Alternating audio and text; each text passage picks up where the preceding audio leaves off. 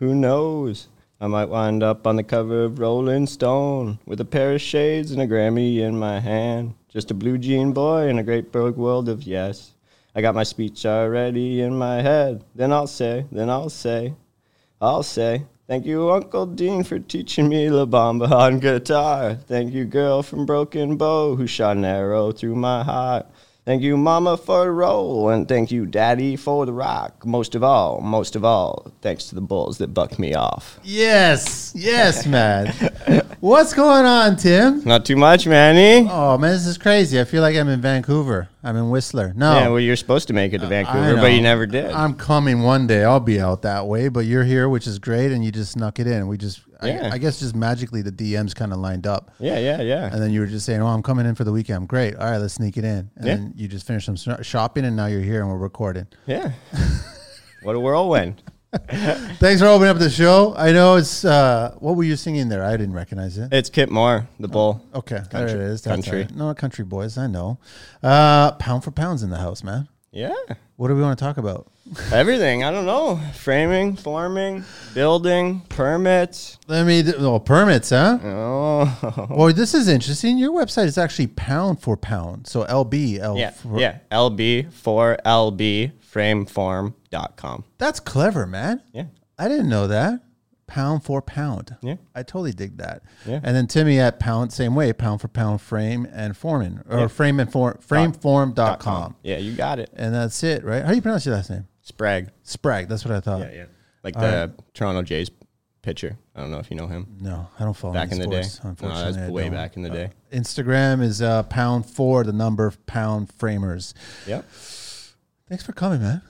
Thanks for having me, man. It's been a funny couple of years. I know we've chatted a number of times on Instagram, DMing and shit like that. And I always tell you and everybody else, here's my number, call. Yeah, and I did. We've had a couple phone conversations, and it's great, man. It's, just talk. That's all it is, man. We all live in the construction life. We're all kind of going through a bunch of crap and shit. But work is good for you? Yeah, work's good. You got a lot of nice builds going on out west, man. Yeah, I got currently 2 builds going on. One's up in Wedgwoods. That's for a homeowner/builder.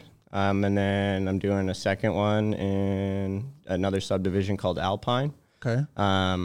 And that's for actually a developer, and he's not a true builder, but so. How's the crew? Good. Actually just ramped up. I've been struggling to find guys, as everyone, the last 4 years. So. Nobody wants to work, or nobody's out that way?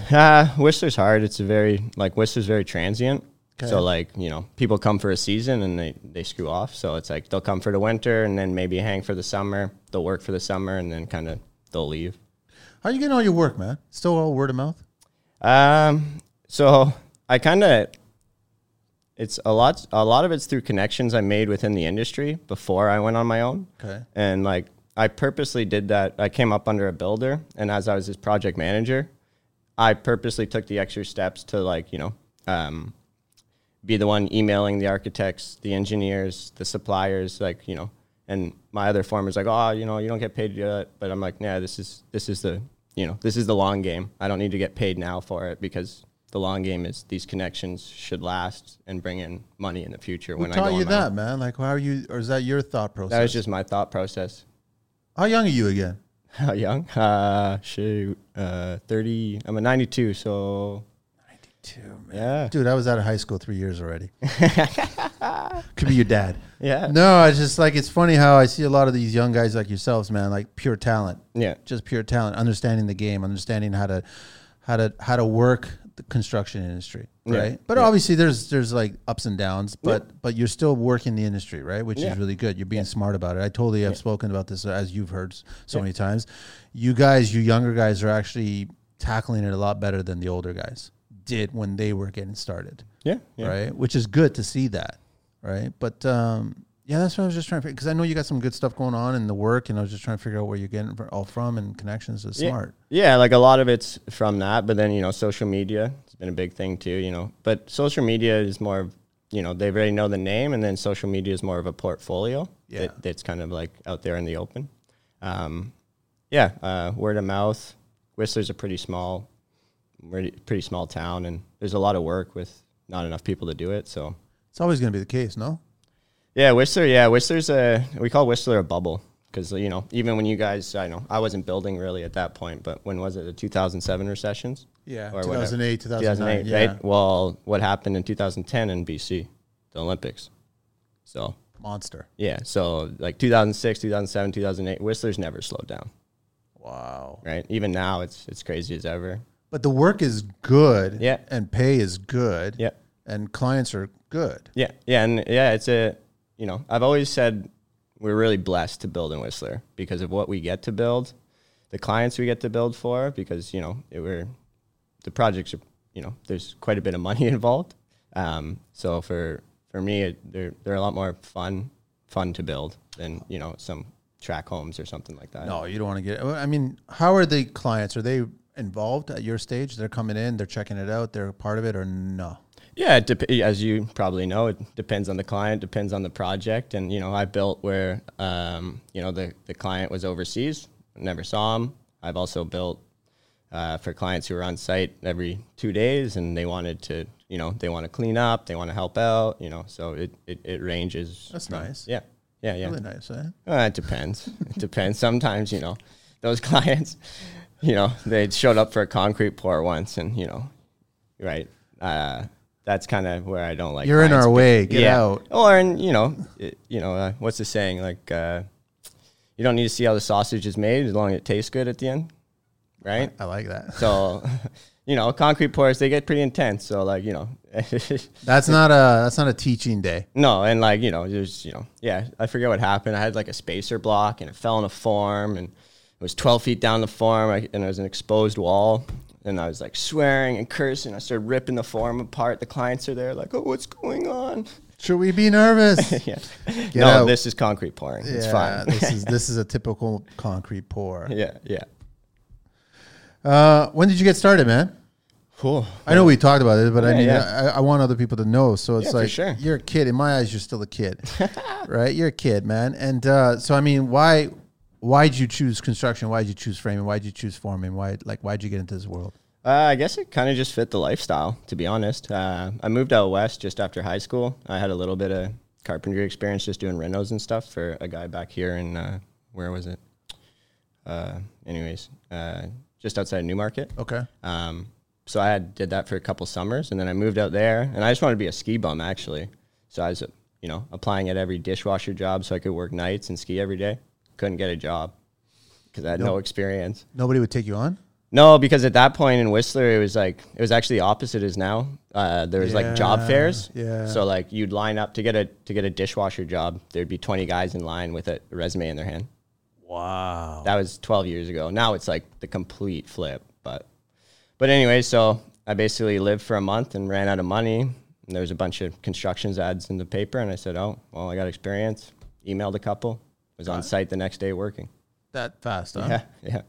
Didn't know much. You were just learning as you get. Yeah, I was a straight. You know, I'd done renos for 2 years, I think, and that's about it. But you were up front and forward with them, telling them, this is all I've done, man. Yeah. I started as a laborer kind of thing, right? Yeah. So that was it, just a laborer, and then I came up. I worked for a big company in Whistler. It wasn't really my cup of tea. They're a huge cost plus builder. Okay. And it was kind of, you know, you were just a number and, you know. Did you feel it? What? Like you felt that you were just a number? Oh, yeah. And there was more of just a money-making machine. And I don't know. I like big customs. I like to be the in the middle of kind of like efficiency track building and custom, like high-end custom building. I like to marry the two. And that company, I kind of found there was a lot of like hands in your pockets, walk around, sweep the room 3 times. And, you know. Were you just making mental notes of what my business is not going to be like? Yeah, I think so. And at that point, I wasn't really sure what I was going to do because, you know, and thankfully my dad kind of like, you know, I didn't know what I was going to do. And my dad kind of pushed the trades, actually. He was like, well, why don't you go be a carpenter or get into the trades? If you don't like it, get your ticket, never goes away. Exactly. You know, in 10 years, hey, if you're not a carpenter anymore, that's a skill that you'll always have. It doesn't matter that it's not your career. And you could build your own house one day. Yeah, exactly. Or if you're getting your own house built, you at least know a bit more. Yeah. Right? So it made a lot of sense. Yeah. So that stuck with you. Yeah, exactly. How's the rest of the crew? Is it the same kind of thing? I mean, who's the youngest on the crew and who's the oldest on the crew? You're not the oldest, are you? I'm the youngest. You're the youngest? Yeah. Are you serious? I think so. Oh, no, Wow. I actually, that's a lie. I just hired on a new Aussie guy, and he's 23.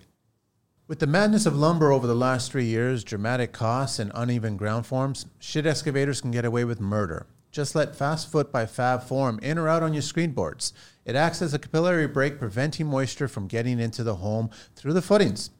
And it allows tradespeople to form any depth of footing with just 2x4s. Don't forget about all the time saved in just simple acts as moving forms around the job site, cutting, stripping, and disposal. Find them at www.fab-form.com and follow them on IG at Fabform Industries. But he's a baby. Yeah, but I'll tell you, I don't know if you ever work with many Aussies. No. They're hard workers, man. Like, I found all the guys who come over, but I think, I don't know if you've had a podcast, but I was listening to a podcast with an Aussie builder before. I don't know if it was on here or not, but. Well, it was quality, right? But maybe, I mean, technically his mom was from there and yeah, he took the name and made it. Yeah, so there was an Australian connection there. Yeah.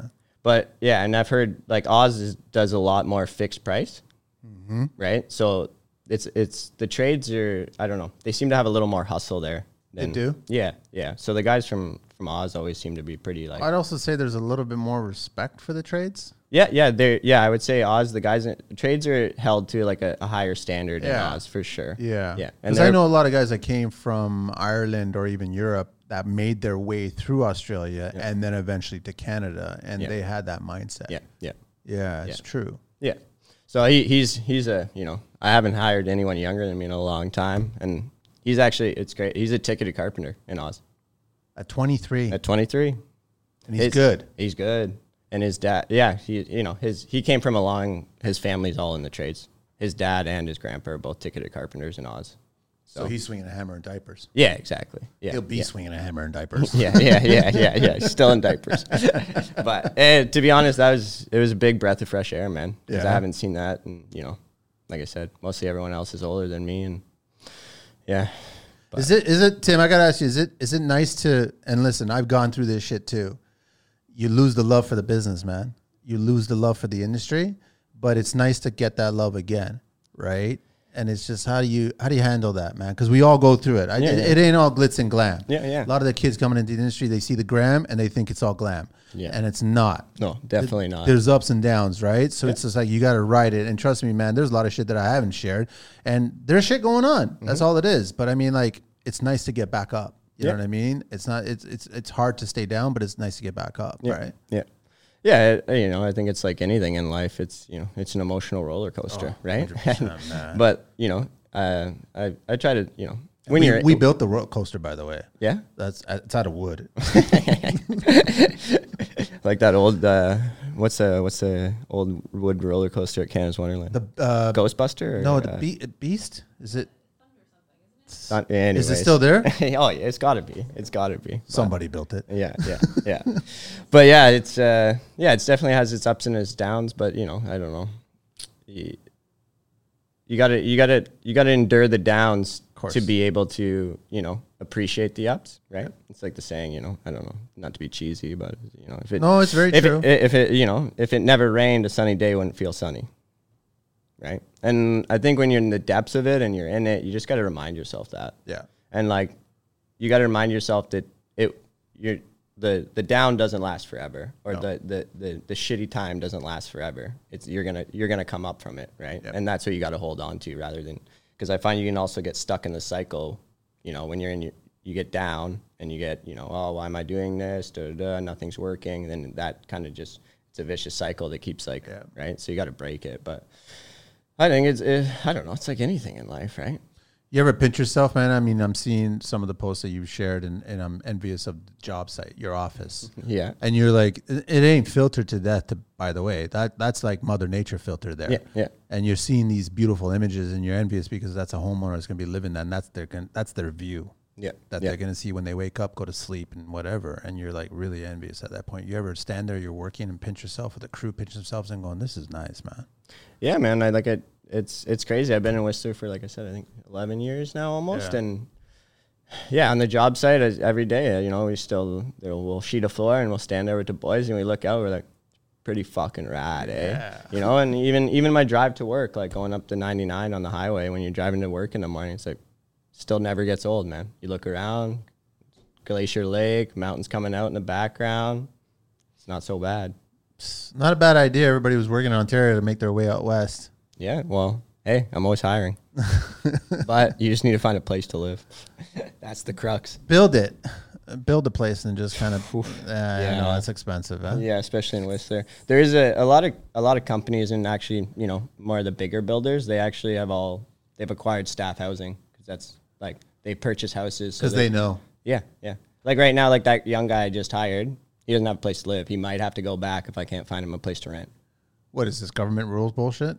No. It's just, no, you just can't find a place to live. Oh, yeah, Whistler, like it's, you know, Whistler's worse than Toronto. The rent is insane. Yeah, and there's no supply, because what everyone does there is they either Airbnb, or they can't maintain that, man. Yeah, or they got so much money that, you know, basically they don't care.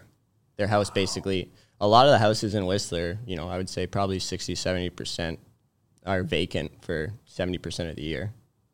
That's insane. Yeah. $5 million homes. They'll use it for their Christmas vacation. Maybe they'll come out once a year. What is the wealth coming from? Like, what is it? It's not mostly Canadian wealth. No, it's a lot of offshore, right? Yeah, a lot of offshore. Yeah. A lot of offshore. There is a bunch of Canadian wealth, and like I said, Whistler's a bubble because Whistler's a resort destination. Yeah. You have like Whistler and you have Aspen, right? Yeah. And the who's who, you know, like, you know, Gene Simmons has a house in Whistler. Like name a celebrity. They have a house there. It's kind of a status thing too, right? Yeah. So that's and because of that, there's, you know, we have what's called Whistler Housing Authority. Okay. So it's actually a segregated affordable housing for rental and buying for locals who work there. So you basically have to prove that you work in Whistler for, I think it's over a year or something like that. Okay. And then you can get on, basically it's a waiting list. And so it's all rent controlled, and all the prices of the homes are controlled also. This is a smart move. Yeah, but the crux is, like, for a person like me or you, Manny, a home is an investment that we want to build and gain equity on and be able to reno, and you can't. But you can't. You can't even start it. So that's the crux, though, because you can only charge, I forget what the actual percentage, but the rate can only go. So say you do an $80,000 reno on the house. Doesn't mean you can't charge, and when you go to sell it in 2 years, you don't get that money back. Nope. So the biggest issue with the Whistler Housing Authority is a lot of these homes don't get touched. So they get run down, and you know what I mean? And for someone like me or you to buy that is kind of like, then you're having to, yeah. And like, even if you have to spend money to fix it, you don't get the money back out. So it's like, yes, it's more affordable, but then you're still not really getting your foot in the door in an investment kind of standpoint as a home owner, if that makes sense. So are you getting ahead of the game, or is the game kind of just becoming too big and too difficult now, man? I mean, it's not just you. There's lots of tradespeople that are just struggling as well too, right? Like, it's just, they're trying to work, earn an honest living. Yeah. But obviously we're seeing that Canada is not the cheapest place to live or even set up or get started. Yeah. And then you're trying to provide and you're trying to just get things done. And it's hard, man. So it's like you get these kids coming into the business I'm sure that it was a slight wake up call for the Aussie guy to come here and realize, wait a minute, that's how much it's going to cost to. Yeah. He's always going off even about like how much food costs and stuff like that. Because Whistler's crazy for everything. It's even more expensive. It's even more. Wait, the more important question: are tools more expensive out there? Yeah, well, in Whistler, I don't shop in Whistler, that's for sure. We have a lumber yard. It's crazy. I hate Rona. I hate you, Rona. And this show is brought to you by Rona. It's not. That's okay. So they're just gouging. That's all. Yeah. Opportunity. Yeah. And but I don't know. That's why, like I just said, I just came from Atlas, their machinery. But normally I order all my tools from them. Really? Yeah. Because it's just too expensive over there. Not even expensive. It's just selection. Like, we have a KMS and we have a Summit Tools. I'm sure you have those out here too. KMS Summit. Yeah. Yeah. Okay. But actually, KMS is a BC brand, I think, actually. Okay. But they're similar, but they're just not quite the same level. You know, I run a lot of Makita and stuff, and like their XGT, their new 40 volt selection out west. Like, I can't find anything. So, really? Yeah, no. You can get your normal stuff, your impact, your 7 1/4, your drills, but all the like I just picked up the cordless 14-inch cutoff saw, or like the 10 1/4. Did you get the Makita cooler oven? No, I didn't. I've seen that though. I've seen it too. Is have that legit or is that like fake? No, it's legit. It's legit. Yeah, it's legit. The cooler's legit. But the oven? Oh, I don't know, but the microwave oven? It's an actual oven. No, like, I don't besides know. like cooler. Easy bake? Like easy yeah, bake? like that. I seen a guy put a chicken in there, man, and cook it, and I'm like, is this legit? I don't know if this is legit. I don't know. I wouldn't put it past Makita. Yeah, I wouldn't. That's the thing about it, right? Yeah. So probably they tested it with duck, I guess, or something like that at first, right? Oh, yeah. Yeah, I'm saying the Asians. Yes, I get it. I understand. Okay. Send your letters to, I don't care. I want to ask you, construction bone, man. What's your biggest construction bone to pick right now? Oh, there's a lot? I don't know. I was just looking for one. My biggest one? I guess my biggest, I don't know. My biggest construction bone, I think, is probably people not understanding actually what it takes to do what we do. Good one. Right? Even builders and clients and even people in the industry, when I quote projects and the builder comes back, and I go over, I'm like, well, you got 36 hold downs. I got 6 Simpson shear walls. I got 40,000 pounds of steel. Like, you know what I mean? It's not, I'm not framing a simple box. You need a professional here. Yeah. And it's like, here with, row houses, it's like, yeah, you need a 7 1/4 and a nail gun and away you go, right? Like, I have 2 16-inch beam saws. I have 3 chainsaws with head cutter base plates on them, mag drill. Like, it's... It's insane. Yeah. And you need to know how to be efficient. Yeah. Yeah, exactly. And the crew and everything like that, right? Yeah. Just take it with you. I just kind of follow it. Oh, there you go. One day I'm going to start nightmares where the mics are everywhere I go, right? Yeah. Worried if anybody's carrying all my conversations, man. No, you're running a tight ship. You're running everything properly. You understand what it is. Plus, you're running a business. And I love that recently we had Sam say that he's not running a .org. He's actually a profit company. And he's not in there just for making, breaking even. He's actually in it to make money. Yeah. Everybody that does a good job and they're skilled, they're in it for making money. Yeah, of course. So it's just like you've got a lot of overhead that's going on to produce what you need to produce based on what's been drawn. Yeah.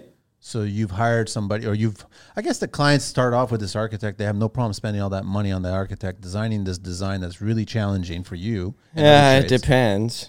They still, really? Well, it depends. They still that's what, anyways. I find a lot of people end up actually cheaping out on their architectural sets. So then what, they have that lovely rubber stamp that says as per contractor on site kind of bullshit? Yeah, exactly. So you have to figure it out? Yeah, and this last one, like I said, he's a homeowner builder. Good guy. He's actually a buddy, somewhat of a buddy, but he's doing it himself on a homeowner, but he's trying to save. And I got the plans and I'm like, why is everything to drywall? He's like, oh, I didn't want to get the final construction set because it was an extra $15,000. And I was like, he's a buddy. So I'm like, okay. So you're missing a piece of the puzzle. Yeah. So basically I went and I just redid all the measurements on plan using Bluebeam. So now you got to work harder. It's not part of your scope.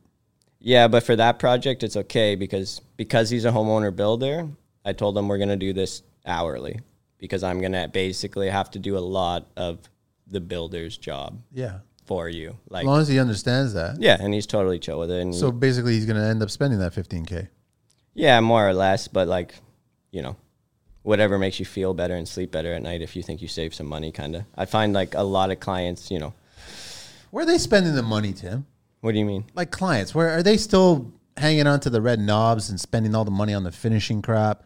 Yeah. You know what I mean? Is that what it is? They're trying to save as much on the front end for the back end? Yeah, pretty much. Everyone wants a Wolf stove and they want a 48-inch fireplace, double glass, see-through both sides. They want a 10-foot triple slider door and, right? Big walk-in closet. And they want all that shit to fall down because it wasn't structurally put together properly? Yeah. They don't consider that? No, cracks and all kinds of stuff? Yeah, exactly. But, yeah, I just find, You realize that you could hold your own with an engineer, right? Oh, I do. Yeah, I know. Oh. I just let everybody know. Oh. That's all I'm saying. Is Like- that you don't have the seal. Yeah. You don't have that schooling. Yeah. You don't have their experience, but you could hold your own. Yeah. So, but this comes from what I touched on before, Manny, is when an engineer came to site for when I do my framing inspection, or I do basically they come to site like 3 times. I do a footing inspection, see the engineer. I do my wall inspection, I see an engineer, and they come back basically. Some of them will come like mid-frame to go over some stuff. If I'm gonna bury it, I'll be like, hey, why don't you come through when I'm at the second floor, because I'm gonna bury a bunch of this steel. But then normally it's just a framing inspection. But I know when they come, my point is, coming back to before where I said I'd made those connections, it was the same with the engineers. I would make a point. They're going to come to site. I'm going to use every minute of their time. I'd have like a list of 50 questions. Hey, why did you design the tails like this? Hey, why is the steel beam like this? Yep. Hey, why is this beam that and that beam's that? And that's where you get information when they're like, oh, actually, the engineer. So just off the top of my head, it's like a 3.5 by 11 7/8 PSL can bear and carry the same weight as a 9.5 by 5 1/4, so they're interchangeable. 3.5, 11 7/8, 9 1/4. 9.5 by 5 1/4. Right. Like I said, you could hold your own with an engineer. That's what I'm trying to get at. Yeah, and I've actually, I don't know. I've always thought if I won the lottery, Get into that world. I'd go get my engineering degree. I'd go get my architect seal. Then I'd draw all my own projects and build them. I'd still frame them. That's like, I don't know. Like I say. Would you argue with yourself on stuff that you Oh, for sure.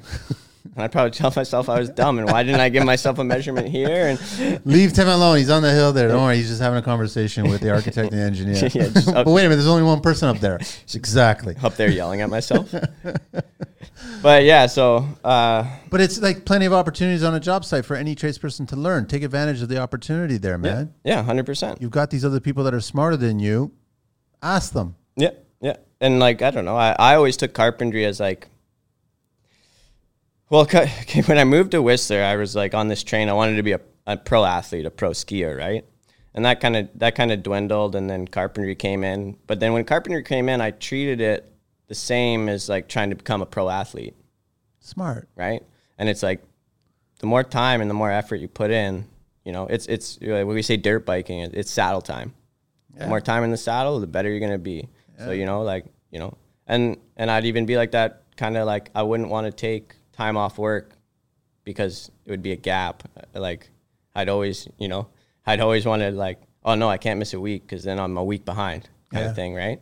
You're missing out on more opportunities. Yeah, and that's the same thing when I was on site. Like I said, with the engineer, asked as many questions as I could. My foreman, they fucking hated me because I was annoying as shit. Hey, why is this like that? Hey, why is that like that? Hey, you know what I mean? So because you care, they didn't really care that much, right? They just punch in the clock. Yeah. A lot of guys do. They just punch the clock, and but it's hard because you come to this there's also a balance, right? Yeah. And I still need to find that balance, and I think, I don't know, with me, I get hyper focused, so I don't know. I'll be in the missus will know I'm in work mode for 3 months, 3 months. That long, really? Yeah, 3 months. Every night I go because of the project. Yeah. You're consumed by it. Yeah. You're trying to problem solve stuff that's been built or going to be built. Yeah. And then kind of, I don't know if you've noticed, but kind of once Christmas hits, we always try to kind of Christmas, January, we kind of try to be closed in. And then we back frame, and I'll have the boys go and do some siding and slab prep and all that. And then that's kind of when I step back. I take a breather. Yeah. Engineering's passed, muni inspection, all my framing inspections passed. So now it's just, just lasers and back framing, easy stuff, right? Window prep, put it in windows. That's all, It's cake. Yeah. From a mental standpoint, as long as you put the RO in the right place and it's the right size, then the window goes in, right? So at that point, you can kind of just. How are the inspectors out west? It's good. So in Wedgwoods, that one I'm building, it's actually a different muni than Whistler. Really? So there's SLRD, which is Squamish Lillooet Regional District, and then there's the Whistler RMO, Resort Municipality of Whistler. So it's really 15 minutes away, but it's in a different muni. Okay. The SLRD deal with a lot more of like rural, and they're like pretty spread out. So they're okay to deal with. They're pretty good. The Whistler Muni is like a pain in the butt. Are they? Oh yeah, and it's hard. Like even for any particular reason. It's more just they're understaffed. Like I probably hear it's for a permit you're talking 6 to 9 months for a permit. It's insane if it's drawn, submitted correctly. Yeah, like 6 months if there's no revisions. Wow. Right. But there's always I've almost never had a project come back without having to go through Muni once or twice. So how long can it get? A year? Yeah, over a year. Wow. There's been one I bid a year and a half ago. How are you looking at that? How are you juggling that? What's a commodity? Everything's a commodity these days. So all of a sudden you got a price, but your price is good for what? Yeah. Well, yeah, exactly. My price is like contingent on a 2-month period when I give it, and more so how I kind of do it. The builders will come to me before permit and they want a quote, so I basically give them a rough quote to get them kind of to make their budget and their timeline. Yeah, and then they submit to permit, and then I come back and we revise everything. And I'm within 20% of what I first said, but some things do change. It's like this one I'm doing. There's a bunch of steel added in the roof. Now there's a bunch of cantilevered steel with 1-inch thermal brake plates and you know what I mean? So it's like, well, your structure changed, the price is going to change. Let me do a little history and construction here. BC stuff. Oh. I don't even know if you know this stuff, but maybe I do. Abbotsford? Okay, yeah. Okay, so the biggest home in BC. Any idea? It is 29444 58th Avenue in Abbotsford. That kind of makes sense. There's a lot of like farm designations, so they're on huge lands and they'll build like crazy. 47,000 square foot cathedral-like front entrance to a grand dining room, spacious conservatory, and tunnel that leads to the Serpentine Pool, and it's basically a farmhouse. Yeah.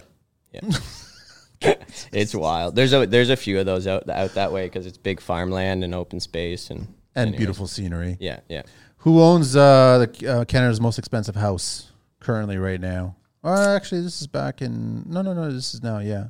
Ooh, I don't know. Chip Wilson, founder of Lululemon. Oh, yeah. The house is located on the famous Golden Mile and is the most expensive home in Canada. It was designed by the well-known architect Russell Hollingsworth and built in 2008. Who has the biggest house in Canada? Peter Grant, multi-millionaire owner of the Grant Forest Products Corporation. You get a lot of wood from them. Yeah. Began work on his dream home way back in 2005. He made his fortune in wood after setting up his company in 1980, and soon became North America's third largest supplier of Oriented Strand board. Who owns most properties in Canada? Which one entity owns the most properties in Canada? It's got to be who's that? It's got to be a corporation. I want to say Omni Group, but no, they're the lovely government of Canada.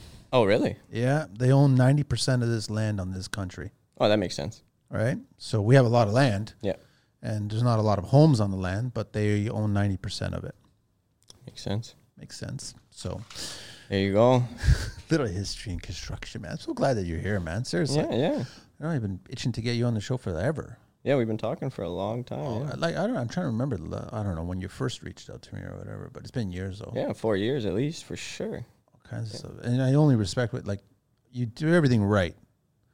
You fucked up. Everybody fucks up. It's just part of it, right? Yeah, but you do everything right. And speaking back to the valleys and the hills and all that kind of crap is that you go through bad, you come through good. That's all it is, man. Simple as exactly. that. Yeah. What's your take on the future of construction? Well, you ever think about it? You ever ponder it? To be honest, no, not really. You don't think about it? No, you're focused on. It's like fuck.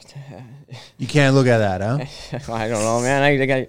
It's like next week's big enough. Like it's like as long as I got 4 days figured out, and I feel like I'm not burning to the ground. So I don't know. As long as I kind of know what's happening next week, that's as far as it goes. As far as I kind of get. How many guys on the crew right now? There's me plus 5. So 6 of us. It's a good size crew. Yeah. It was only that in the winter is just me and one other. You want to tighten it? I don't know why. That mic's been acting up lately. I don't know what happened. Who touched that mic? Was it me? I don't know. When I was doing Zoom calls? Probably. Yeah. Sorry, what were we saying? The crew. Oh, yeah, the crew. That. Yeah. Up until the winter, it's like basically me and Marco. That was it. Yeah, just me and Marco, and that was pretty much it. And then I don't know. I'm a pretty big believer in I don't know, natural selection or fate. So I've always, thought about, I want to get bigger, but it's like, well, if the guys come, then I will. And 4 guys kind of messaged me all at once, and I said, yeah. And then that second project kind of lined up with the other one, and I was like, okay, let's do it. Do you need to get bigger? No. You don't need it. No, I don't need to get bigger. You got 2 really good jobs going on right now, projects, and then obviously you're going to have other projects coming along as well too. Yeah, I think where we're at, I'm like super happy, and I think it's a good sized crew, and we can kind of do the amount of work I want to do in a year, and we can actually get stuff done. Before it was just me and one. It's just me and one guy, so like it takes us twice as long almost, right? I sometimes see the downfall specifically of framers. They get too big too fast, and they have too many crews going on at the same time, and then the work suffers. Yeah, of course. It's almost the same recipe over and over for that, right? Yeah. So I guess that you guys are thinking in your back of your head, do I really want to do that? Do I want to go there? But it doesn't look like the economy is going to change that much out west. No, I don't think so. And like I said, I kind of waiting for it naturally. Like I'm kind of doing 2 at once right now, but they're staggered in like stages, and they're going to be waiting because the one in Wedgwood is actually a SIP panel construction house, so we're not even doing site walls. So it's a lot easier for us framing. I'm just waiting for it to come. I'm gonna do all the SIP installation. You up for that? Yeah. There's some of that stuff going on here. Yeah, SIPs. I've done SIPs. So I built for 2 years. I built bone structures. Did you like it? I hated it. Thank you very much. I'd say the same thing. I've never touched it. I looked at it on paper and I've checked it out. Yeah. There's faults. Huge faults. Yeah. Huge faults. So when I start seeing huge faults, I'm like, I don't know if this is a good idea. Yeah. It's super expensive. So for the structure, I think you're going to look at almost 60% more expensive. That much? Yeah, it's crazy. It's crazy. Wow. Yeah. Well, think of the price of steel. It's gone all up now. It's insane now. Yeah. And we had big issues because we did them in Whistler, and then because they're steel structures, then the Muni came back and they were like, oh no, like we actually need them to be designed under commercial. It can't be designed under Part 9 because they're steel. So then we had to go back. Then because they're commercial, we ripped a bunch of drywall out of the ceilings. We had to put gusset plates on all these metal joists, and like it was insane. What a nightmare. Yeah. And then they all the bone structures, they need to be sprinklered. So that's an added cost too, right? Why do they need to be sprinklered? It's because it's commercial. Oh, so then the moment okay, so they right. It's not technically under Part 9 residential anymore. So as soon as you get into commercial structure, aren't you guys? Isn't BC implementing sprinklers in residential now? They're trying to. Yeah, I think it depends on the zone and so like Wedgwood's, like I'm talking about in the SLRD. Okay. It's in a forest fire zone, so every single house there has to be sprinklered. And only 32% of your exterior cladding material can be combustible. So pretty much everything there, everyone does like a hemlock or a cedar soffit, mostly hemlock. And then basically it's all hardy, standing seam, or that must upset or Lux. The homeowners, right? Pardon? That probably upsets the homeowners because they really want that wood on the exterior. Yeah, some of them, but like it's kind of, if you're building in Wedgwoods, it's in the covenant, you kind of know. Like it's kind of, you know what I mean? And there's ways around it now. And to be honest, like as much as I'm a carpenter and I like working with wood, like on one of the last houses, it was the first time I actually used 1.1/8 cone face hardy for fascia board. You ever use that? No. It's 1.1/8 fascia board. Thick? Yeah, 1.1/8 hardy. And it looks like cone face spruce. So it's got the, it looks exactly like it. Looks good? Oh, I'll do it again. It sucks to work with. How do you cut? You cut it on a chop saw. Really? Yeah, huh? hardy blade chop saw. Airborne? Yeah. It's still silica crap, right? Yeah, That's all it is. Yeah. No, it's terrible to cut. How are you doing miters, or how are you doing corners on that? Well, that one the builder wanted me to miter the corners. They don't suggest mitering the corners. They open up. Mm-hmm. That's what I figure. Yeah. Yeah. So you kind of avoid. You're not going to get the manufacturer warranty, but that's been 2 years. And what I did was basically, we caulked and left a little gap, and I put trim head screws and then filled over them. That's smart. On every miter. Yeah. So like it's been 2 years. It still looks the same as day. No, it still looks the same as day one. And like that fascia will never cut. Like it'll be like it'll never warp and all that. Yeah, it'll never rot at all. Yeah. Anything. Yeah, and that's the same with your standing seam siding. It's good for how many years, right? All the Lux. I don't know if you ever dealt with like all the Lux metal siding. No, I've seen it. I haven't dealt with it though, but a lot of clients are getting into it. Now. It's almost like way too many options these days. No, yeah, for sure. Way too many options, man. But nobody wants to just build a brick house anymore. What's a brick house? Exactly. We don't do those. I don't even know. We don't do brick houses. If they were to rewrite the Three Little Pigs story, man, like what kind of houses would they be building at that point? It'd be, I don't know. It'd be your track home that blows down. It would be, I don't know. Puff and a puff, man, and that's it. Yeah. The bone went down, but all right, that's different. Yeah. Yeah, but anyways, the bone structures, back to that. I don't know. It's you know what, the bone structure to me is a beautiful marketing exercise in construction. That's what I always said when we were building them. I said, these guys, you know what these guys are good at? Marketing. They're not good at, There's a lot of companies in construction. I think they spend more money and more effort in marketing than actually like fixing and making their structure and their assembly better. They would have been better off if they would have approached people like you. Here, test it, please. Are you forming your footings the same way your grandpa did? It might be time to have a look at FastFoot by FatForm. FastFoot is a high-density polyethylene fabric that you simply staple to 2x4s to form any size footing. A 100-foot roll of FastFoot weighs 14 pounds and will form the same amount of concrete as 1,500 pounds of lumber. That's a lot of weight off your back and a lot of lumber not in the landfill. Find them at www.fab-form.com and follow them on IG at FabForm Industries. Yeah, well, I don't know if anyone followed me back then, but but I mean, they should have been searching. I got emails from Bone that I wasn't allowed to post stuff. Are you serious? Yeah. They were asked. They're not telling you. Yeah, they were telling me. The builder were telling you. Well, they would tell the builder, and the builder would come talk to me. Because at this time, I wasn't my own entity. Listen, from there, the next post would be me with a jerry can walking towards a job site and just going, "Yeah, you guys started the fire. I'm going to continue it." Yeah, that's what would happen. And seriously? Yeah. I just crazy. But it's because there's. That's not the way to handle it. No. How about make the product better? Yeah. And like, me and my other foreman at the time butted heads with these guys because we were. Because you guys we're framers and we like what we do and we're into it and we're like, yo, you know what I mean? They're like, I don't know. The communication with the company was terrible, to be honest. Listen, not everybody kisses ass on the gram, right? Yeah. So you can't do that all the time. Yeah, and it's like, well, this is real flaws in your design and your assembly and your structure, and why not take it back to the team and rework it and then come back? We had a whole structure, so I don't know if you've ever seen it. All the posts, they're like a 4x4 almost. They look like almost like an HSS. Okay, but they're more like I don't know if anyone ever played with Meccano or Connex. No. So it's like basically you'll have a bunch of sections of posts, and then they're all drilled every 2 inches with the 3/16 hole. 2 holes up the whole post. So it's basically like, and then part of the post has a male end and then part of the post has a female end. So you basically can make different post heights, make different configurations by putting them together, and then they get tech screws, like Hilti tech screws. So everything's basically just Hilti tech screwed together.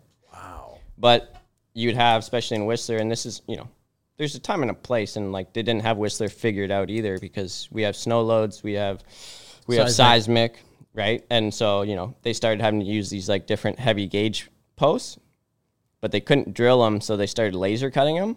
But then because the laser, I guess, hardened the hole, all the Hilti tech screws would snap on this one project. So I had Buddy, I don't know, I think it was over 60,000 holes he had to re-drill. It was insane. That's just stupid, man. Yeah. And then that's when we contacted Bone, and they had two guys come out and drill holes for us also. So they joined the whole crew. Yeah. and just to fix all the holes. Yeah. Wow. Yeah. There's a little bit of a design flaw. Yeah. Am I gonna? Fuck it. Who cares if I get emails from Bowen or whatever? Oh, I hope you do. Well, I'll probably invite him on the show. Yeah, let's do it. Invite me back. I invite everybody. I go head to head. I invite everybody on the show. Oh, you hate my guts? All right, come on the show. Yeah. No, but like I said, time. I think there's a time and place. I'm not saying there's not a time and place for it. Yeah. I think they're I don't think the custom market. I think they should simplify it. They should make it cheaper. And they should, it would be a good option for places that are more remote, because they send you everything and an impact, and you basically put it together. Yeah. Right. So there's, time and place. Or if they could get it down more cost effective and build more row homes with it, where everything's the same, and then it's mass produced, because if they could produce the same structure multiple times, it becomes cheaper. No. At that point, you're getting into modular building, which I don't think they can compete with modular and panels and things like that. They won't be able to compete against it. I don't think they could get their price. Like when I'm starting to see, and there's stuff that I'm working on and I'm taking a look at, like modular wise, and I'm like going, this is insane where this is coming from. Then you start talking numbers with them. Yeah. And you're going, this is really insane. Yeah. Like, so it's like, it's going to be challenging for you as well too, because I'm hearing just framing crews can't compete with the numbers that are associated with this. So if you don't get on that train and get working with these new products, you're going to get priced out. Yeah. I think, and like the goal is actually, man, because everything, and this is the debate in framing, is offsite built panel construction, right? It's coming. It's here already. It's not coming. But we've always done it. Yeah. I do it on site. It's true. This is different. There's no, like the 2 years ago when I framed that atrium house, like I framed every single wall and stacked it all, and then I flew them in one day with a boom, right? So we're doing prefab just on site. Yeah. And this is, eventually the goal, like I said, it's hard because there's no space in Whistler, but ideally I'd like to get a piece of land and have a huge shop with living quarters above it for staff. And then I'd like to be in the middle of, the high-end tag or passive BC passive house panels, because they're super expensive.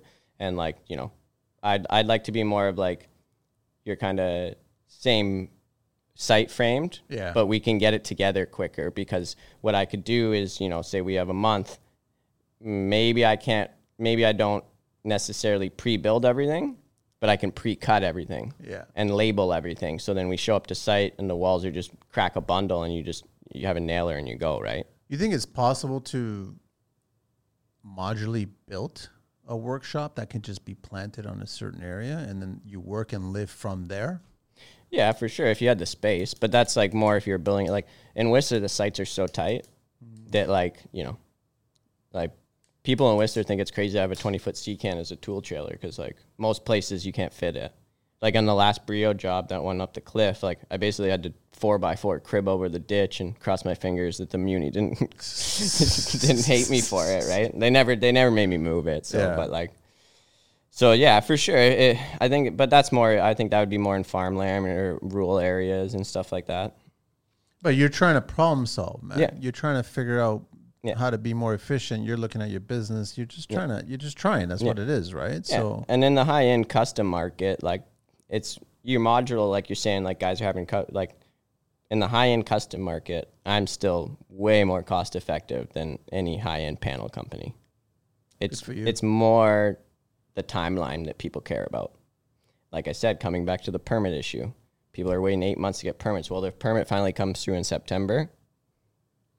Well, they put a foundation in, they can get panels there, and they can have a roof on by December. Yeah. Right? So that's like one of the builders. That's the whole reason he did it. They built a house on spec, and, I was asking, he's a good friend of mine, and he's a builder. So I was curious about pricing. He's like, no, like, if I had the time, I wouldn't do it. It's way more expensive than site build. And plus, you already, I guess, technically with the city, you got time anyway. Yeah. You just got to work the schedule. That's all it is. Yeah. And I think what I see is, like I said, the biggest bonus that everyone seems to love about the prefab is just timeline. Builders and clients, they love seeing a foundation, and then they love seeing the roof on a house in like 4 weeks, right? It's like, we'll get inside fast. Yeah. That's so like done. So that's right. If I could make a hybrid that we could compete with the timeline and still be cost effective, because that would work. Yeah, it totally would work. Yeah. So it's kind of like a hybrid, and then, So how do we make the monkeys at the city hall speed up these permits? I don't know. They need to, I don't know. I heard that because right now you can go into the office and like, be like, hey, where's my permit? Or like, actually face to face. Apparently they're changing it so you're not allowed to go in anymore. So a public building Yep. is not allowing the public to enter It's the public crazy. building. Yeah, it's crazy. You have to do everything by email. So they don't have to confront you and speak to you, right? Yeah, exactly. Everyone just stand outside. I see you. Yeah, I see you. yeah. But yeah. Why is that? That's not being helpful. That's not going to speed up the process, man. No, it's going to slow it down, but I think I don't know. And then an argument is like, oh, we don't have enough. We're understaffed. We're understaffed. Yeah. We're understaffed. Yeah. But this is what I've talked to builders about before too, and it's like, well, I think all plan checking should just be third party. I agree. Right? There should be an engineering. Fast. Yeah. And then the basically the actual plan checking is whatever you say, you need to be qualified and approved by the government to be plan checkers, or however you do it. Are we not doing that already, Tim? Yeah. The amount of engineering, no, I mean, in just scope, the amount of engineering that's attached to any structure these days. Yeah. Are we not already doing that? Yeah, for sure. The engineering, like the community doesn't care about where I'm from, it's because everything's so heavily engineered. Yeah. They don't look at the structure. They don't there's never any markups. It's all, like I said, it's kind of probably like Toronto, but there's a lot of heights, there's always applying for height variances or setback moves, or it's all this kind of stuff, right? Or like you have, and with us, we're, Whistler adopted the step code, I think it was 2 years ago. Okay. So it's a bunch of that, right? Too, where it's like, you need your like the project I'm working on right now, we actually don't have a permit. Hopefully. Do not go. It's pound. The word for pound on Instagram. yeah. But hopefully it's supposed to come through. It's just like anyways. I know, but listen, I've done that too, man. But we're technically, the developer builder was pushing. I was like, hey, you know what? Yeah. I'll start it. If you want, we'll put forms on the ground. If they shut us down, we'll shut us down. Yeah. Because it is going to be, it's like we're just going through nuances. They're just going back and forth about the energy modeling of the house. That's what I was getting at. So it's like, your insulation, your windows, it's not going to change. Like they've approved. Structure-wise and the way it's going to go up. Here's the shell. Yeah, exactly. Are you guys, I know that in Ontario here, we've got all this, the lovely, we can build anywhere now, backyards, and we got to build on top of buildings or whatever. Is BC going that way as well too? You guys going ADUs and things like that? Or is that an option? Yeah, I think, I can only really mostly speak Whistler's its own animal. Vancouver has its own fucking building code, so who knows what's going on in Vancouver. But wow. They do? Yeah. In every house in Vancouver, you need a building envelope consultant. Really? Yeah, you can't just tie back and blue skin for windows anymore. You have to have an envelope consultant sign up. So this comes back to the muni taking even less responsibility. Right? Well, then, okay, listen, I'll give you the consultant. Yeah. But you're speeding up my process. Yeah. It's not I give you the consultant and you just keep on. Yeah, exactly. Yeah. Oh, man, it's give and take at that point. Yeah. How much is a building consultant these days? I don't even know. I'm curious. It's got to be 4 figures. Yeah, probably. A few thousand, maybe. Yeah, for sure. To review everything, just to sign. Oh, for yeah. An envelope consultant, yeah. No, but then there also every line item now is increasing because now you're framing your window. Everybody. Yep. I didn't know that. Yeah, it's crazy. But you guys are all first of all, Mother Nature, seismic. You got all kinds of lovely things going on out west. Yeah. But sorry, back to your point. Like the ADUs and stuff. I think in Vancouver they're starting to go that way because Vancouver is almost even tighter than Toronto. Yeah, I would say. Well, it's just Toronto, you can sprawl. Like I grew up in Aurora here, and now it's almost part of the city. Do you know what I mean? Like it's insane. When I grew up there, it was like white picket fence suburbia, and people had farms. It's insane how crazy things are going on now. But in Vancouver, the ocean's there and the mountains are behind you, so there's only so much building space actually. Yeah. So it's actually even a bit tighter. They'll start building on the mountains. Yeah. It'll start to look like Canada's Rio de Janeiro kind of thing. Yeah. The favelas. They're starting to do that in Whistler because we're out of lots. I know a few lots that were deemed basically unbuildable by the muni. and people have bought them and hired engineers and. Based on what premise on why you can't build like the it's basically geotech, I think. So the cliff, like really, they're the two I know of are basically like on outcroppings and cliffs, and they basically the Muni didn't think you'd be able to build there. I understand if your envelope's really thick, you can get approval to build anywhere. Yeah, not your building envelope. I'm talking about. What do you mean? Your envelope is very thick. Oh, yeah. You can pretty much build anywhere. Yeah, and that's what they've done. He spent 2 years with engineers and geotechs, the one guy I know of, just through the construction grapevine, right, I've heard. Wow. And, yeah, he spent 2 years, and he's finally going to build on it. But it's been 2 years with geotechs and engineers kind of basically showing that they can build it. And in your opinion, should you build? Why not? Structure works. Mother Nature's one way, or not Mother Nature, Earth. You can anchor it. Yeah, like as long as build it. Engineers are smart, man. Like if an engineer approves it, like they're not going to approve. An engineer stamps something, that's their livelihood on the line. Normally, engineers aren't going to stamp something, and that's why people, it's overbuilt. It's like, well, it's the guy's life on the line. You know what I mean? That's a question that I never got a chance to ask an engineer. If somebody's on a job site one day to ask, does the stamp, if they retire, does that stamp still carry till the day they die? Ooh, I'm not sure about that, actually. I know that the only thing I know about, because you basically, a lot of our engineers become our, basically I'm forgetting the term. It's basically the principal sign-off for the whole project. Okay. Is normally the engineer on record. Generally speaking, yeah. Yeah. So from what I understand is basically until that build's a certain age old, they basically are accountable up to a certain amount of dollars for that. So they have to have so you can't just So your insurance or whatever. Yeah. In the event something happens. But there's actually a timeline. So it's not indefinite all of a sudden. It doesn't matter how long this dwelling lasts. No, yeah. The engineer's still not attached to it based on, that's what I'm trying to figure out. So I guess the question is once there's a time limit. So even if they retire and then that's it, something happens to the structure. It's not I'm sure if say we did have a seismic event and something happened. That's different. That's act of God kind of thing, right? So these are all things that you'll learn when you become an engineer. Yeah, exactly. And an architect talking to yourself on the hill. Yeah. Totally do it, man. I could totally see you being that engineer architect out there, man. Yeah, for sure. At least you'll get a lot of respect. Yeah. From a lot of tradespeople. Yeah. Yeah, I've always said engineers and architects should spend some time on site. Everyone says that, except for the engineers and architects. Well, one of the best engineers I've worked with used to frame. It's good for him. And he'll send me pictures. He's like, hey, how do you want to build this? Like this? Or do you want to install it like this? Oh, so he's taking your cheat notes, eh? Yeah. So then he's like, I can spec it like this or I can spec it like that. How would you want to install this or how do you want to build this? That's nice of him. Yeah. So actually communicating with the people that are building. And he's really good. And that's where, again, it's like, it's hard. I'm not the builder, but I know he's more expensive than other engineers, but he makes my life easier. So is it really more expensive? Yeah, in the grand scheme, it's not. It's not. Don't look at a line, look at the total. Yeah, but I think what people get fixated on, is that line item. Oh, $40,000 for plans, or you know what I mean, right? Where it's but we save $50,000 on framing side or whatever, right?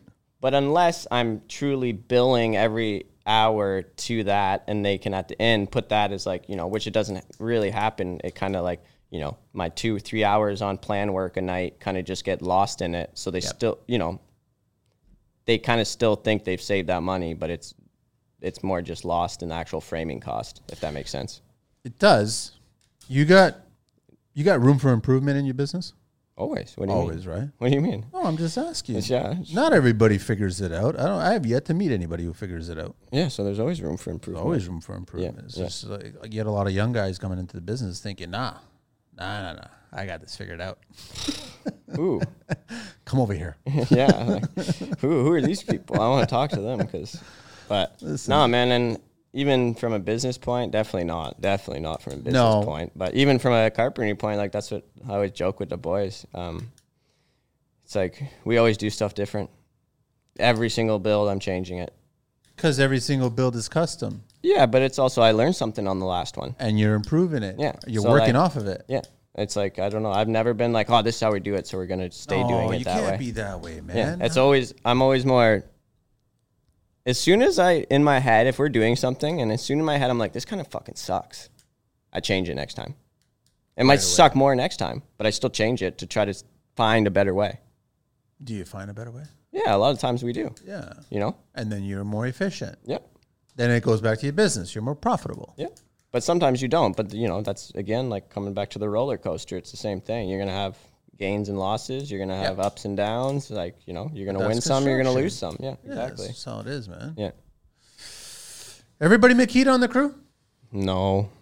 Why? Is there a yellow guy there? Yeah, 2 of them are yellow. 2 yellow guys there? I know.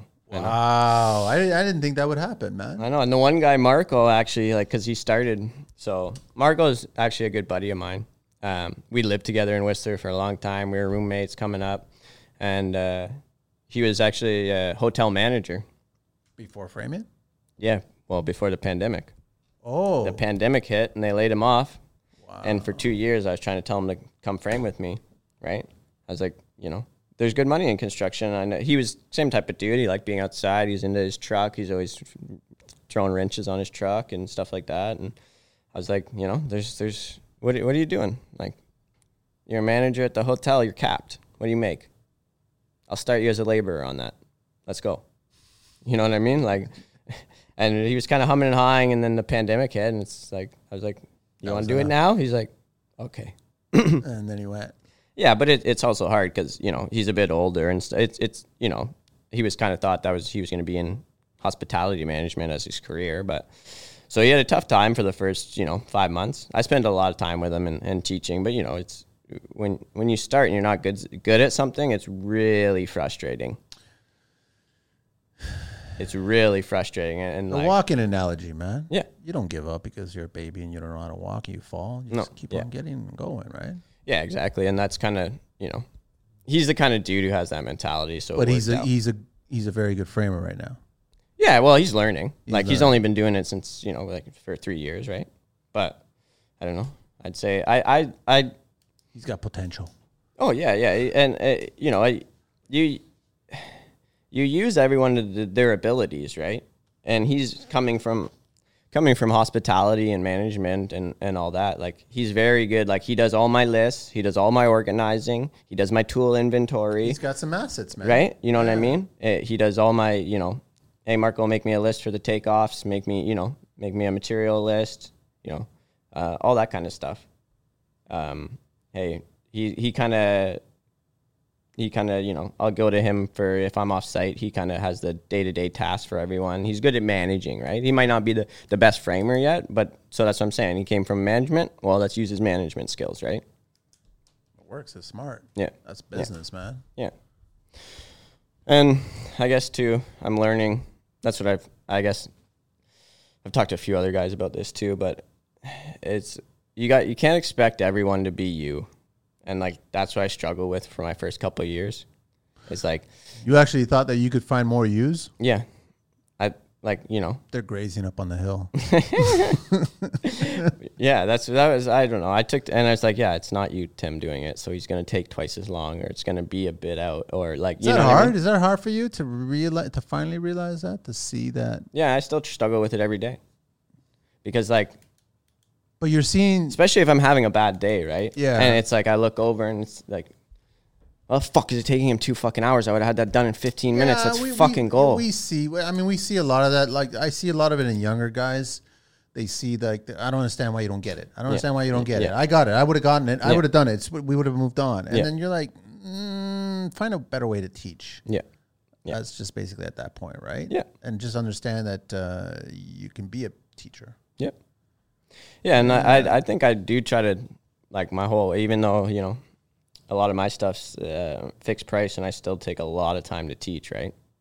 Because, I don't know, in my mind, it's the same as, I was talking about the engineers and the networking before. It's paying now for your future. Yeah. And that's the goal. And, yeah, it's a gamble because, you've talked about with guys on here, people leave and people are transient, but, if you don't invest and don't try, you'll never get the outcome, right?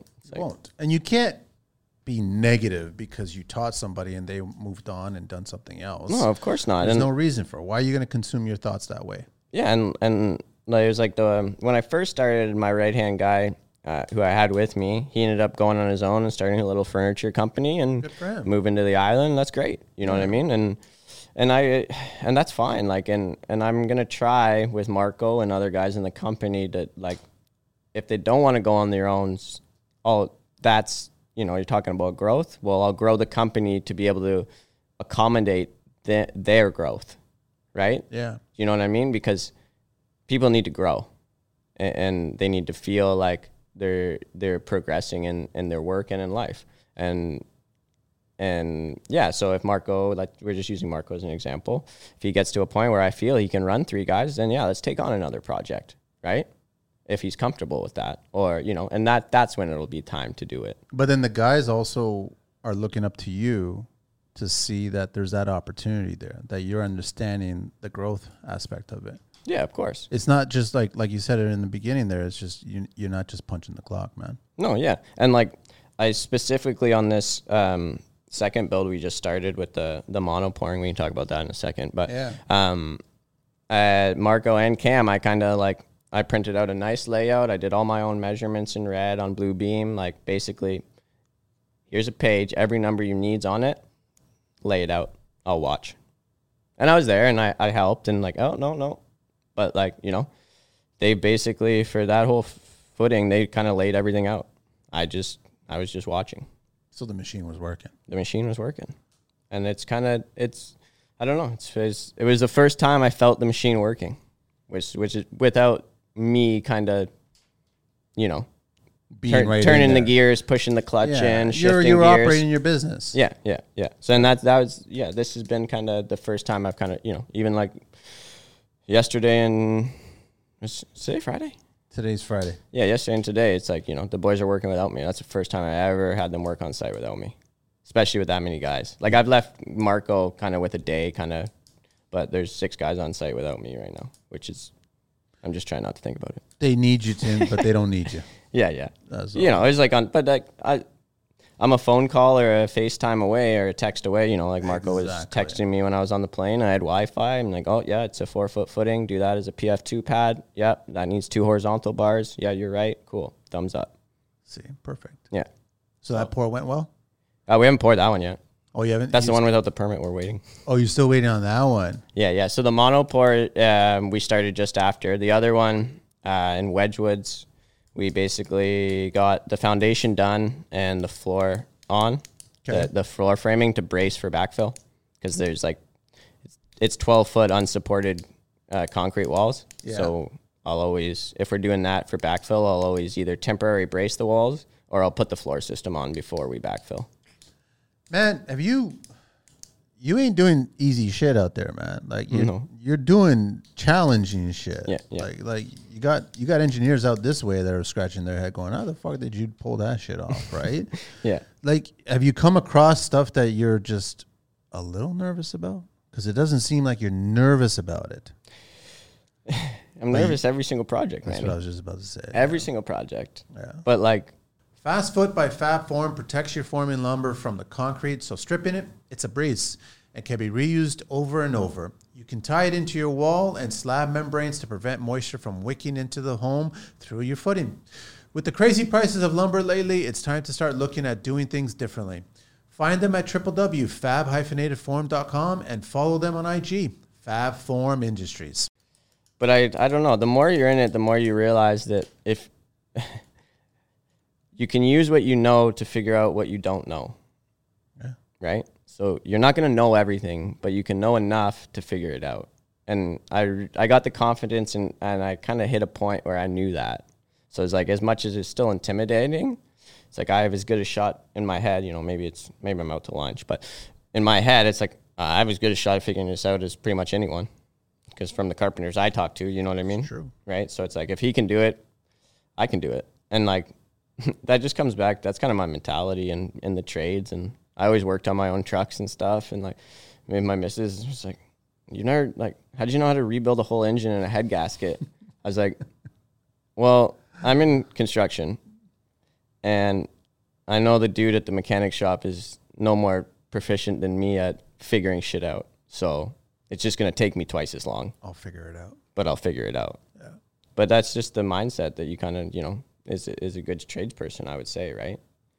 But yeah, they definitely intimidate me, and and that's why they're challenging jobs. Yeah, they're challenging jobs. Right? And for me, this last one, I don't know. Even some might say it's challenging, but like the first one I did and kind of started first there, where we're waiting for backfill.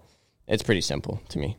Like there's steel and there's columns and there's 140-degree walls and but to me that's a box. There's like only 2 elevations, a couple out of square corners, a little bit of steel. Like that's a breeze, right? One day I'll get out there and I want to sit there. I just want to watch and just check it out, man. If you ever come out, we'll go through. I know like all the build. We'll go through some nice homes. You can see different stages. You want to see like. It's a pretty.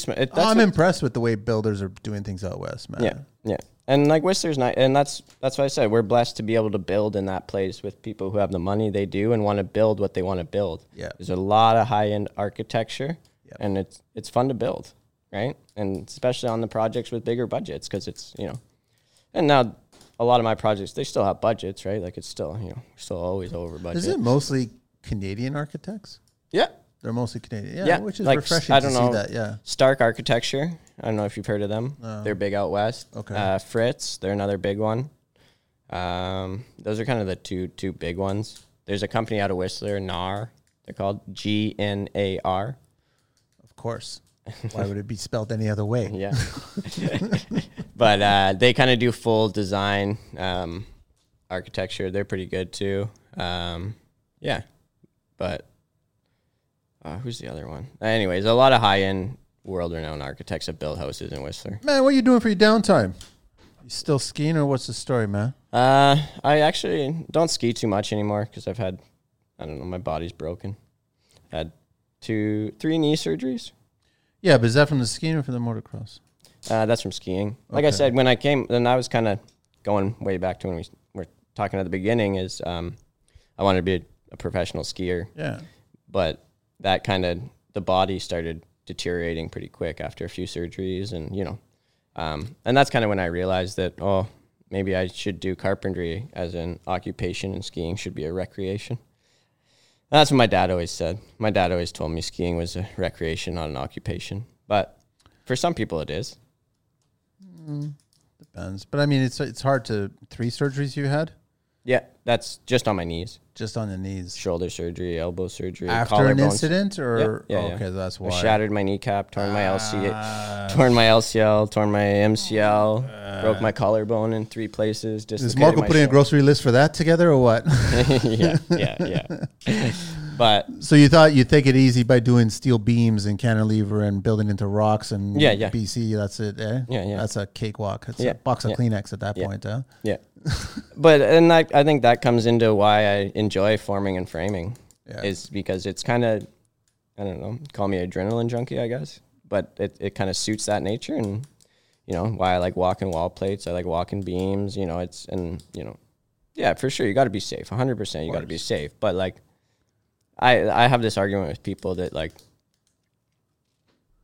it still takes a skilled tradesperson. So like, if you make it so that, you don't need, I don't know. People comment on my stuff when I'm out on a beam without a rope, but like... just shut up. But it's like, I'll drop an 80-foot cliff on my snowmobile, and that's for fun. So like, I don't mind walking a beam at work because it's kind of fun. Like, you know what I mean? And like, I would never... But that's where the line's drawn is I would never make or ask the guys to do that. Yes. Right? And you would not, and you're not putting yourself in danger either on a job site or on a hill, right? Yeah, exactly. Yeah. Like that's it. Yeah. You can get hit crossing the street. Yeah, exactly. And I think the biggest thing you can do for safety is be alert and pay attention.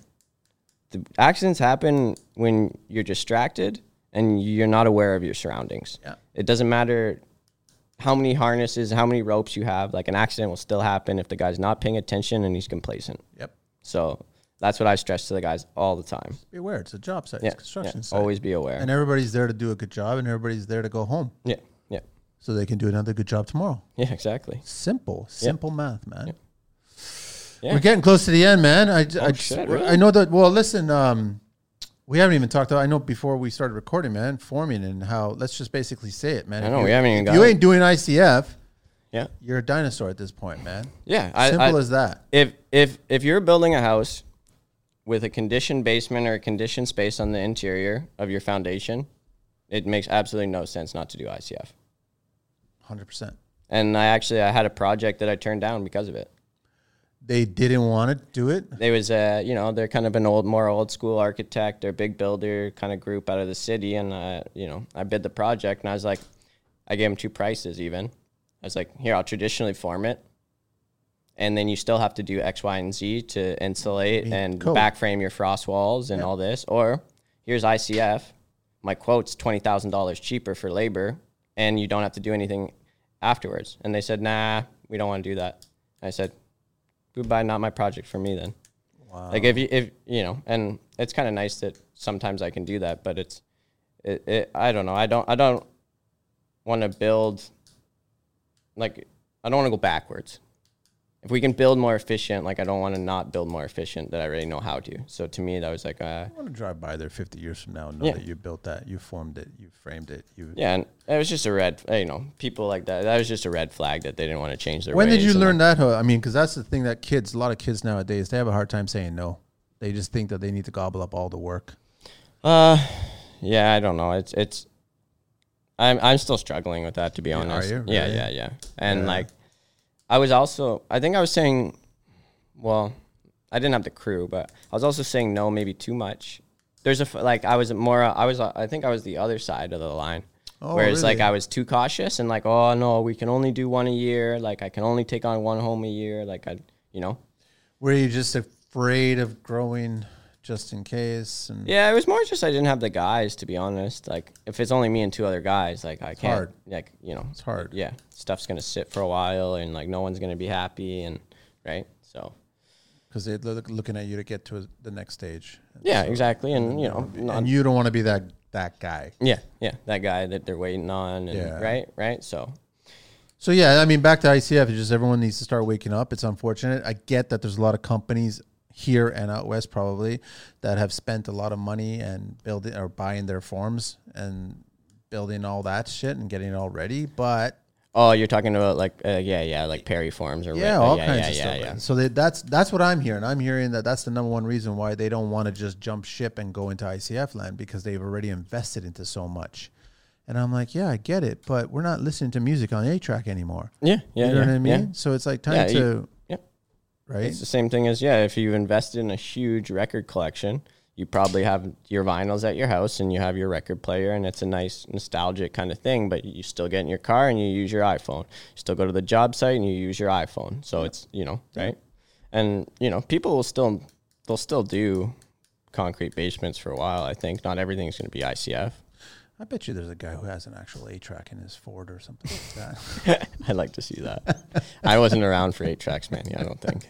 That's before my time. And by the way, it's a track, like not 8. Not 8. Oh. Because a lot of idiots thought that you could only put 8 songs on that thing. And I'm like, it's not 8-track. I honestly, I thought it was 8-track. I didn't think you could only put 8, but I thought it was 8. But yeah, man, ICF, I don't know. I wasn't a believer. Really? You weren't convinced when you first saw it? You're like thinking this ain't right? No, I was the same as most carpenters. And like, it was kind of why I hated, same reason why I also hated the bone just before I even started it, because it wasn't wood and I wasn't a carpenter in my eyes. Like, and I still, from an efficiency and a build point, ICF makes way more sense. It does. But as a carpenter, I'd rather traditional form everything. Yeah, but we go back to line item and overall. Yeah. Right? Of course. Line item ICF yeah. versus overall the whole building structure. Yeah. It makes sense at that point. Exactly. But this is construction. It's hard to get dinosaurs to embrace new tech. Yeah. And where I'm lucky is I do foundation and framing, right? So, and my true passion is more framing than the foundation. Of course. Right? And because it's like, then I look at it like, okay, ICF is just a means to get framing quicker. Yeah. Right? So like. That's what it is. Yeah. So if I don't get my enjoyment out of actually like, I still, and I don't know. I wouldn't get enjoyment out of rental forms anyways, or, you know, or like just slapping panels up and you know what I mean? Where I get the enjoyment out of traditional forming is exposed architectural snap tie walls. Yeah. Right? That's you know, that's what gets me off, like in forming. Yeah, it's impressive. Yeah. Yeah. Where you get to see it and like, you know, but if we're going to backfill both sides and frost wall, then like, why do you care if you're using a rental form or your own Perry forms or your aluminum forms or ICF, right? So, is there anything else you want to share before we get to the 12 questions? No, I don't know. We'll probably have to do this again. Oh, I feel like we didn't even talk about framing. Oh, we talked about framing. Did we? What do you want to talk about? Oh, no. I got nothing. First of all, I said I got off a plane yesterday. I don't have anything on a list here, Manny. Anybody want to talk about framing, just go to his page and you'll pay attention to his framing there. Yeah, or shoot me a DM. I love talking shop, whatever, you know. That's it. You're not getting irritated. People are always reaching out to you, man. And just I don't get irritated. I pretty much try to respond to everyone. Yeah. If you got questions or whatever, or, you know, reach out. I'm always answering the DMs on Instagram, and I love talking shop, whatever it may be. Kid. Pound for pound, Tim. LB4LBFrameForm.com. Timmy at LB4LBFrameForm.com. On Instagram, pound number 4 pound 4 framers. 12 questions, man. Oh boy, I'm ready. Yeah, but you know these questions, man. Yeah, I do. What is your favorite construction word? Money. It's a good word. But not money in the sense of dollars. We use money. Like whenever a corner is good, I put a dollar sign on it. When I plumb a corner or a wall, money. She's money. She's money. What is your least favorite construction word?